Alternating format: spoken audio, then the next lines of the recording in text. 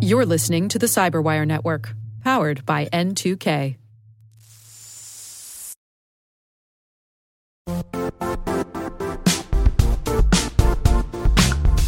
Don't struggle to align your organization's cybersecurity with business risk.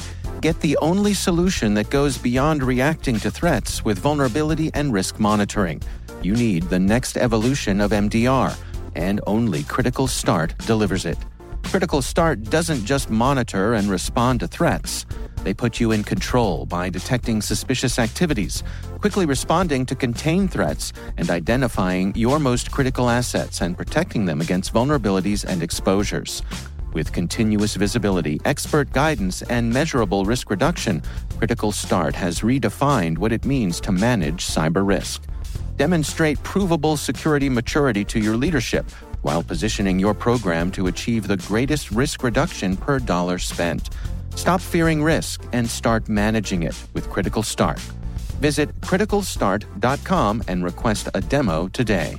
That's criticalstart.com.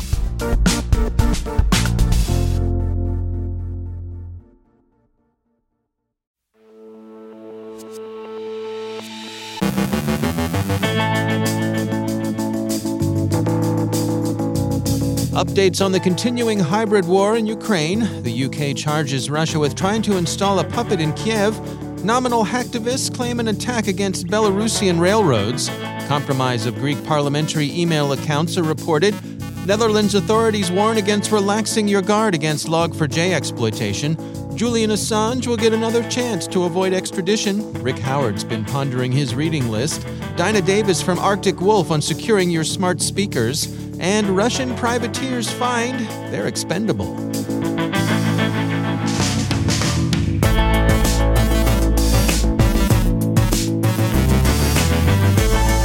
From the Cyberwire studios at Data Tribe, I'm Dave Bittner with your Cyberwire summary for Monday, January 24th, 2022.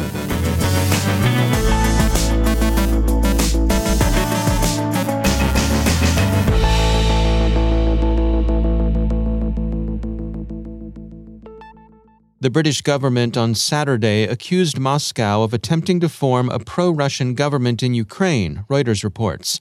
The British Foreign Office identified Yevhen Murayev, a foreign Ukrainian legislator, as the leader Russia was seeking to install in Kiev, and said that such machinations would not be tolerated by Her Majesty's government.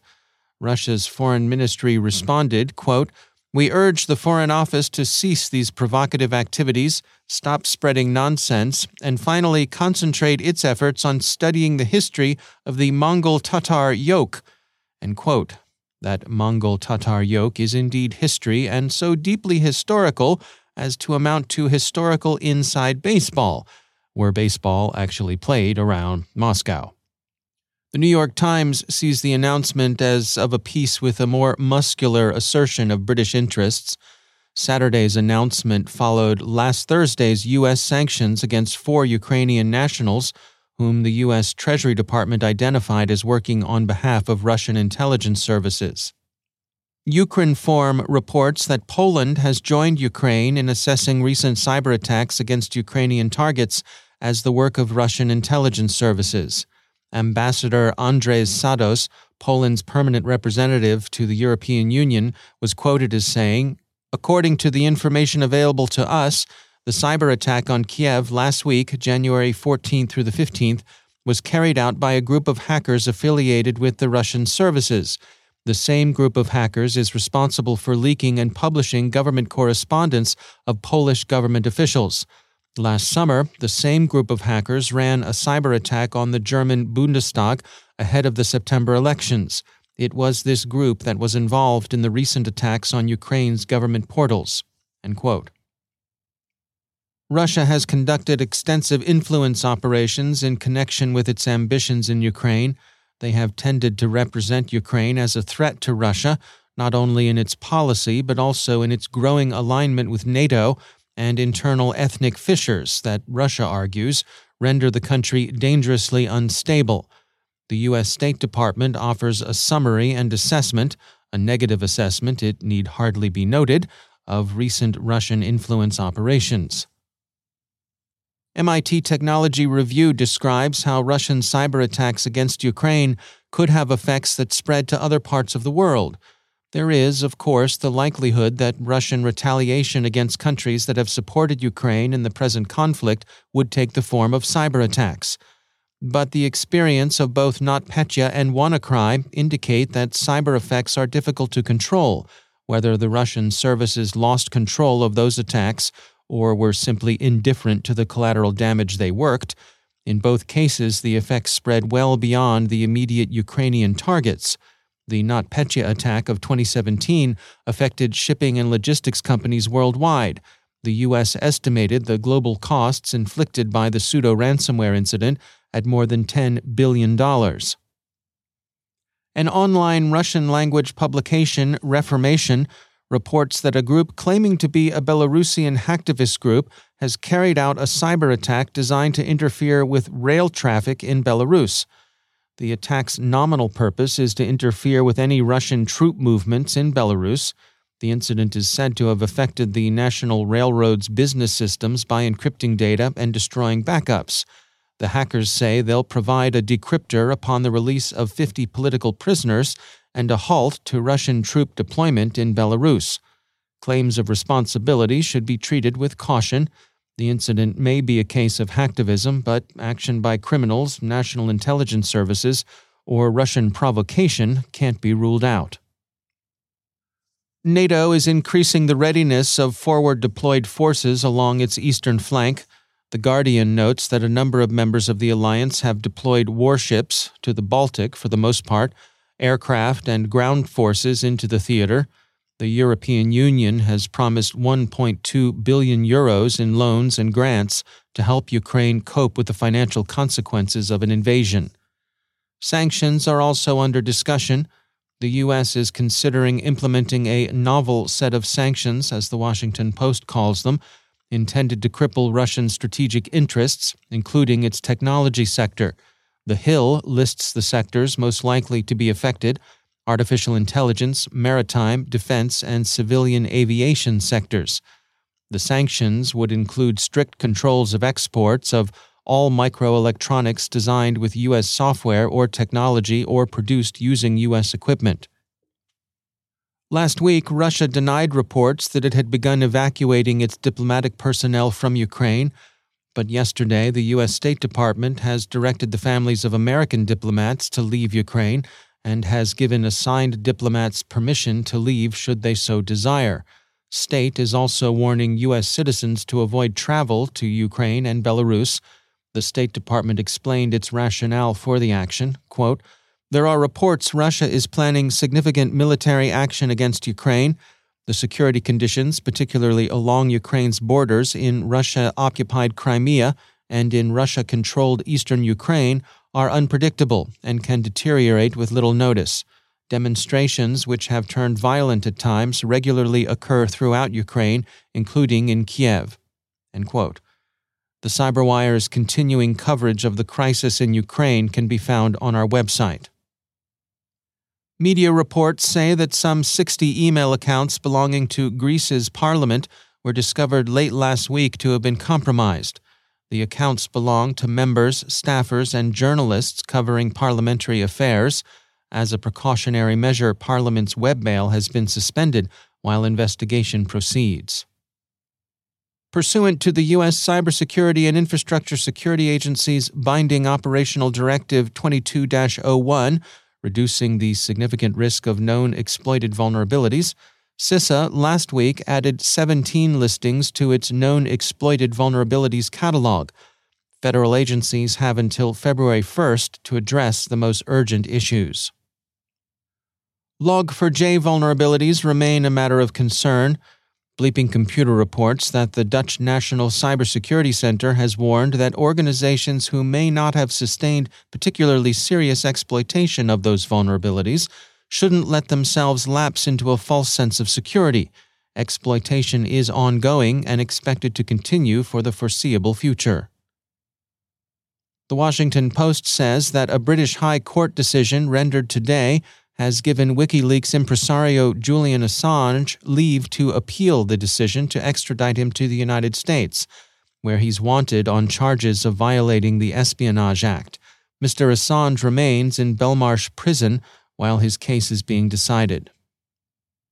And finally, Russia continues to crack down on cybercriminal gangs. They've functioned as privateers, effectively harassing Russia's adversaries with at least the tacit consent, possibly the active encouragement of the Kremlin. But privateers are as expendable as they are deniable, and the Russian cyber underground is feeling the effects of the crackdown. Alleged members of REvil were arrested more than a week ago, and TASS reported on Saturday that the FSB arrested the founder and 3 members of the criminal infraud organization. The founder, Andrei Sergeyevich Novak, TASS points out, is wanted in the U.S. His detention has just been announced. He's been in custody for 2 months. Why the arrests? Russian authorities may be pointing out that they can render valuable cooperations to Western, especially American, law enforcement, and that assistance could be quickly withdrawn should the West continue to make noise about Ukraine. Or the arrests could be disinformation of the deep positioning Russia as an international good citizen. The arrests have shaken the Russophone underworld, which nonetheless seems a lot more fatalistic than American mobsters would be in similar circumstances. Digital Shadows has been keeping an eye on the chatter in the criminal fora, and they emailed us their sense that the mood has shifted. In 2020, the researchers say, one forum user wrote, "If you're working on the Russian Federation, then they'll hunt you down, but if you're working on the EU or the US, then nothing will happen. No one will care until you visit the EU or the US." End quote. So stay away from Russian businesses, feed on the Americans and Europeans, and everything will be A-OK. But that's changed. One hood in a position to know recently shared, quote, "If you still continue to firmly believe that if you are in the Russian Federation, then nothing will happen to you, no matter what you do, this faith will destroy you." End quote. So this raises some practical questions as criminals consider their plans. There's no consensus as to whether it's better to go to a Russian or an American prison. On the one hand, life in an American prison might be easier, but the sentences tend to be longer. It's best, of course, to stay out of the slammer altogether, but, well, if you've got to go, you got to go.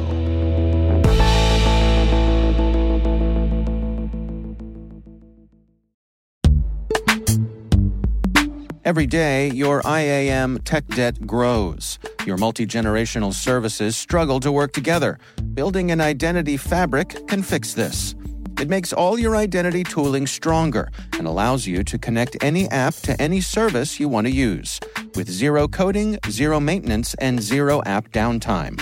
Strata's identity orchestration platform separates the identity logic from your applications, so you can optimize existing IAM tools and manage them in a single control plane. Now, every vendor, standard, and architecture work together. In short, building your identity fabric means you can secure your non-standard apps, keep your complex access policies, retire outdated IDPs, and modernize in record time. So build your fabric with Strata Identity and get rid of tech debt for good. Visit strata.io/cyberwire, share your identity priorities, and receive a pair of AirPods Pro. Offer valid for organizations over 5,000 employees. Connect today at strata.io/cyberwire.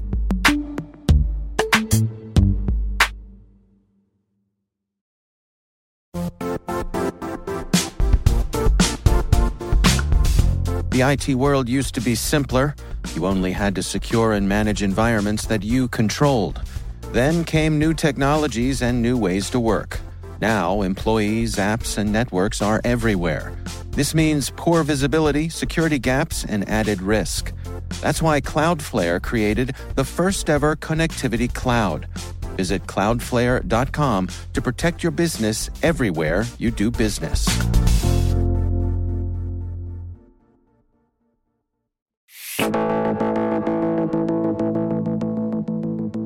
And it is my pleasure to welcome back to the show Rick Howard. He is the CyberWire's Chief Security Officer, our Chief Analyst, and Chief Fellow as well.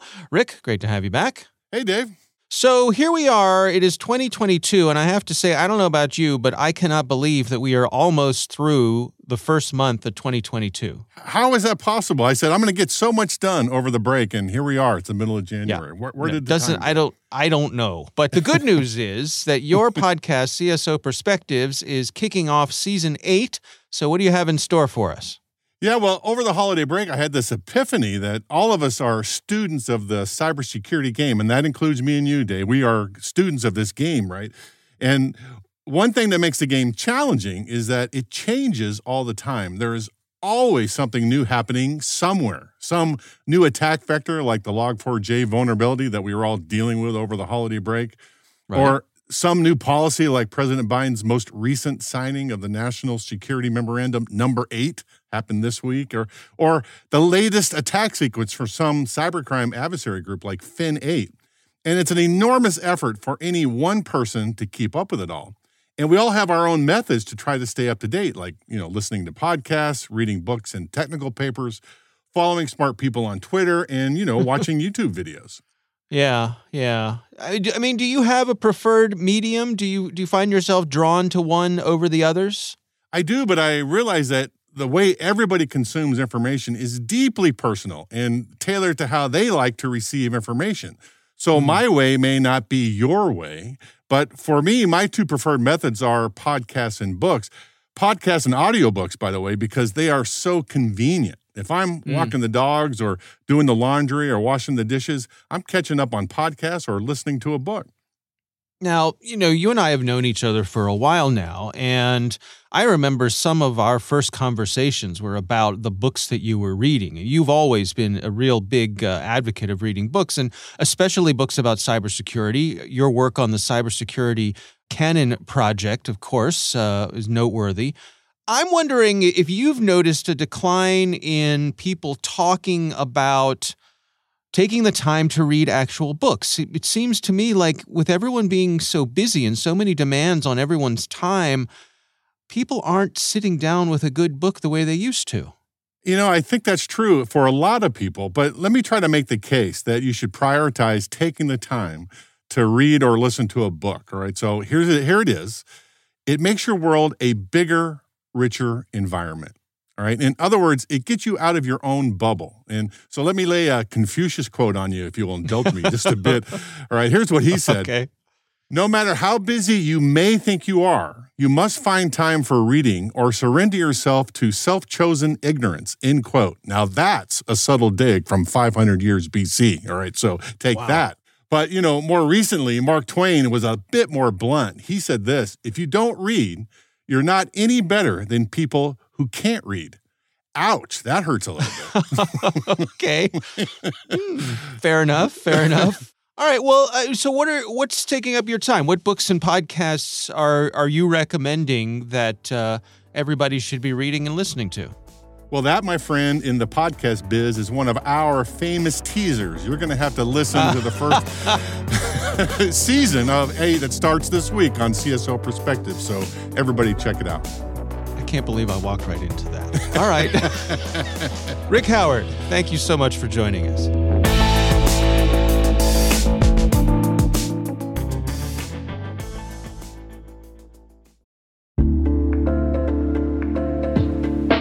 Are lengthy security reviews pulling attention away from your security program? With the largest network of trust centers, Vanta can help you streamline security reviews to win customer trust, save time, and close deals fast. Proactively demonstrate security by showcasing key resources like your SOC 2 or ISO 27001, and provide real-time evidence for passing controls. And when a security questionnaire is required, Vanta takes the first pass for you. Visit vanta.com/cyber to take a self-serve tour. That's vanta.com/cyber.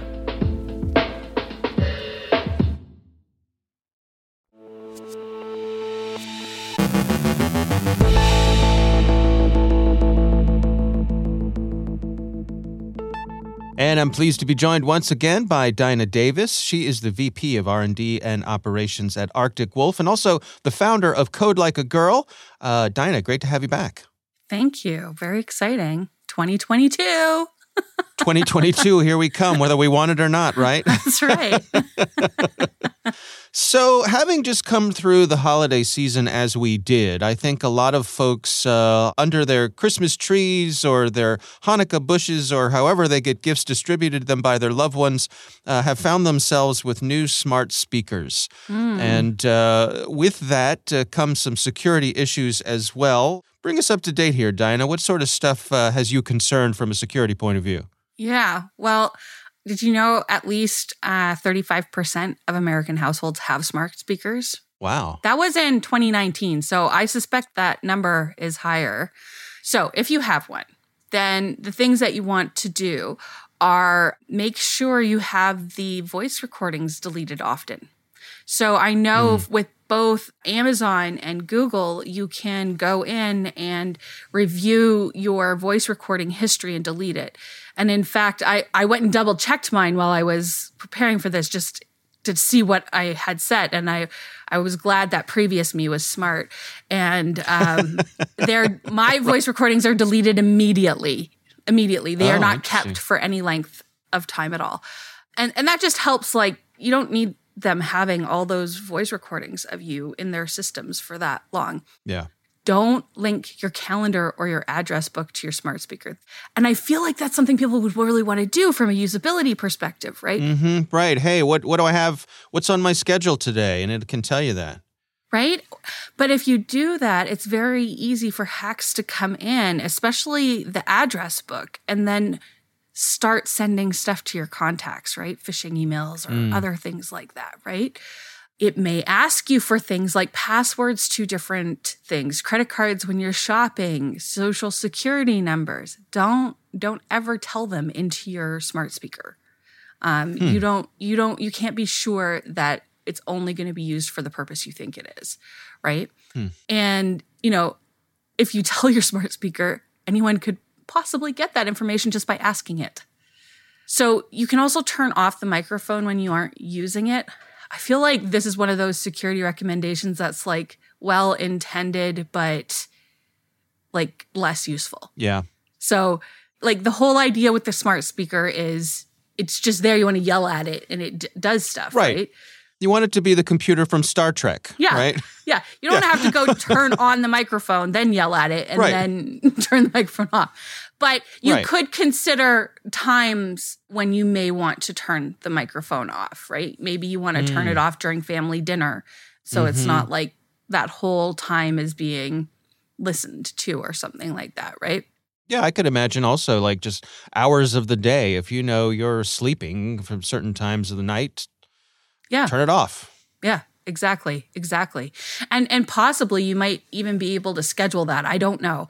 I haven't looked into it, but Google or Amazon, that'd be a great feature, right? If you don't have it already. Turn off purchasing. So I didn't really realize people did this, but people like add stuff to their Amazon carts and then say buy, and then it ships it right to their door, like all through the smart speaker. I found this out because I was watching Borat. Okay. I was watching the Borat after show on Amazon where they like had him in the house with those two guys, and those two guys were showing him how to use the Alexa. But I was like, oh, really? Wow. Yeah, that makes sense, right? So, maybe don't have it connected to your Amazon account that way, because anybody can just start saying what they want, especially if you have little kids, could accidentally have it, not maliciously by your kids, but even the other day, I had a friend say my 3-year-old daughter got my Kindle, and now I have like 5 books that I'm going to read that I didn't want. Right. But I guess it's what I'm reading now. And then one great one is if you're going to leave some of that stuff on, like purchasing, because you really want it, and that's okay. That's your choice, right? Stay on top of your notification emails. So, every time you buy something on Amazon, you get a message, right? So check those, check those regularly. Make sure you look at that kind of stuff. And then make sure you're using good Wi-Fi. So like WPA2. And one big recommendation I have is to use guest Wi-Fi for all your guests, but Also, any of your insecure or unsecured IoT devices. Don't have IoT devices on your network that are not secured in your family's network, so that if something ever happened to compromise them, they're stuck in the guest Wi-Fi and not connected to your stuff. Enabling voice recognition can be a really good idea, and then making it only, setting it so it only responds to the voices it recognizes.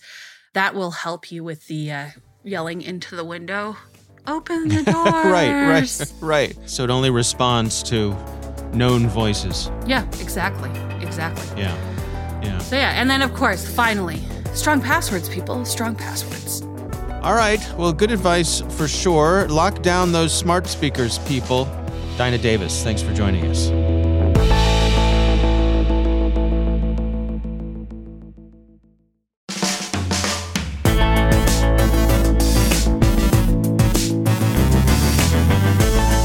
And that's the Cyberwire. For links to all of today's stories, check out our daily briefing at thecyberwire.com. Don't forget to check out the Grumpy Old Geeks podcast, where I contribute to a regular segment called Security. I join Jason and Brian on their show for a lively discussion of the latest security news every week. You can find Grumpy Old Geeks where all the fine podcasts are listed. The Cyberwire podcast is proudly produced in Maryland out of the startup studios of Data Tribe, where they're co-building the next generation of cybersecurity teams and technologies. Our amazing Cyberwire team is Elliot Peltzman, Trey Hester, Brandon Karpf, Eliana White, Peru Prakash, Justin Sabi, Tim Nodar, Joe Kerrigan, Carol Terrio, Ben Yellen, Nick Valecki, Gina Johnson, Bennett Moe, Chris Russell, John Petrick, Jennifer Iben, Rick Howard, Peter Kilpie, and I'm Dave Bittner. Thanks for listening. We'll see you back here tomorrow.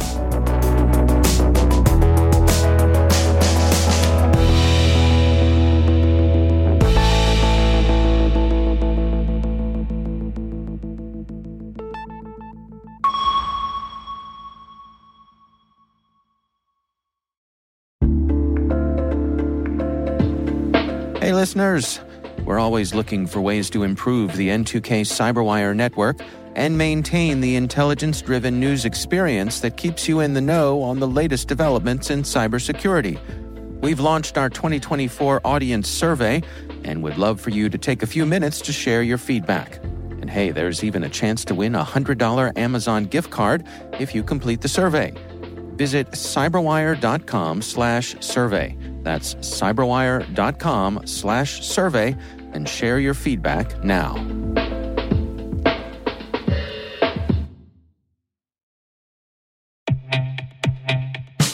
And now a word from our sponsor, SpyCloud, the leader in operationalizing cybercrime analytics. Traditional threat intelligence is a thing of the past. Cyber criminals are stealing vast amounts of credentials, session cookies, and financial data every day, and it's hard to keep up. SpyCloud is the trusted partner businesses turn to fully understand their darknet exposure risk and neutralize threats before it's too late. SpyCloud alerts your organization as soon as an employee or customer's data appears on the darknet, so you can act faster than bad actors to prevent cyber attacks like ransomware, session hijacking, account takeover, and online fraud. With insights from the industry's largest repository of recaptured data, protect the digital identities and systems most important to your business. Get your free corporate darknet exposure report at spycloud.com/cyberwire and see what information criminals have in their hands today. That's spycloud.com/cyberwire.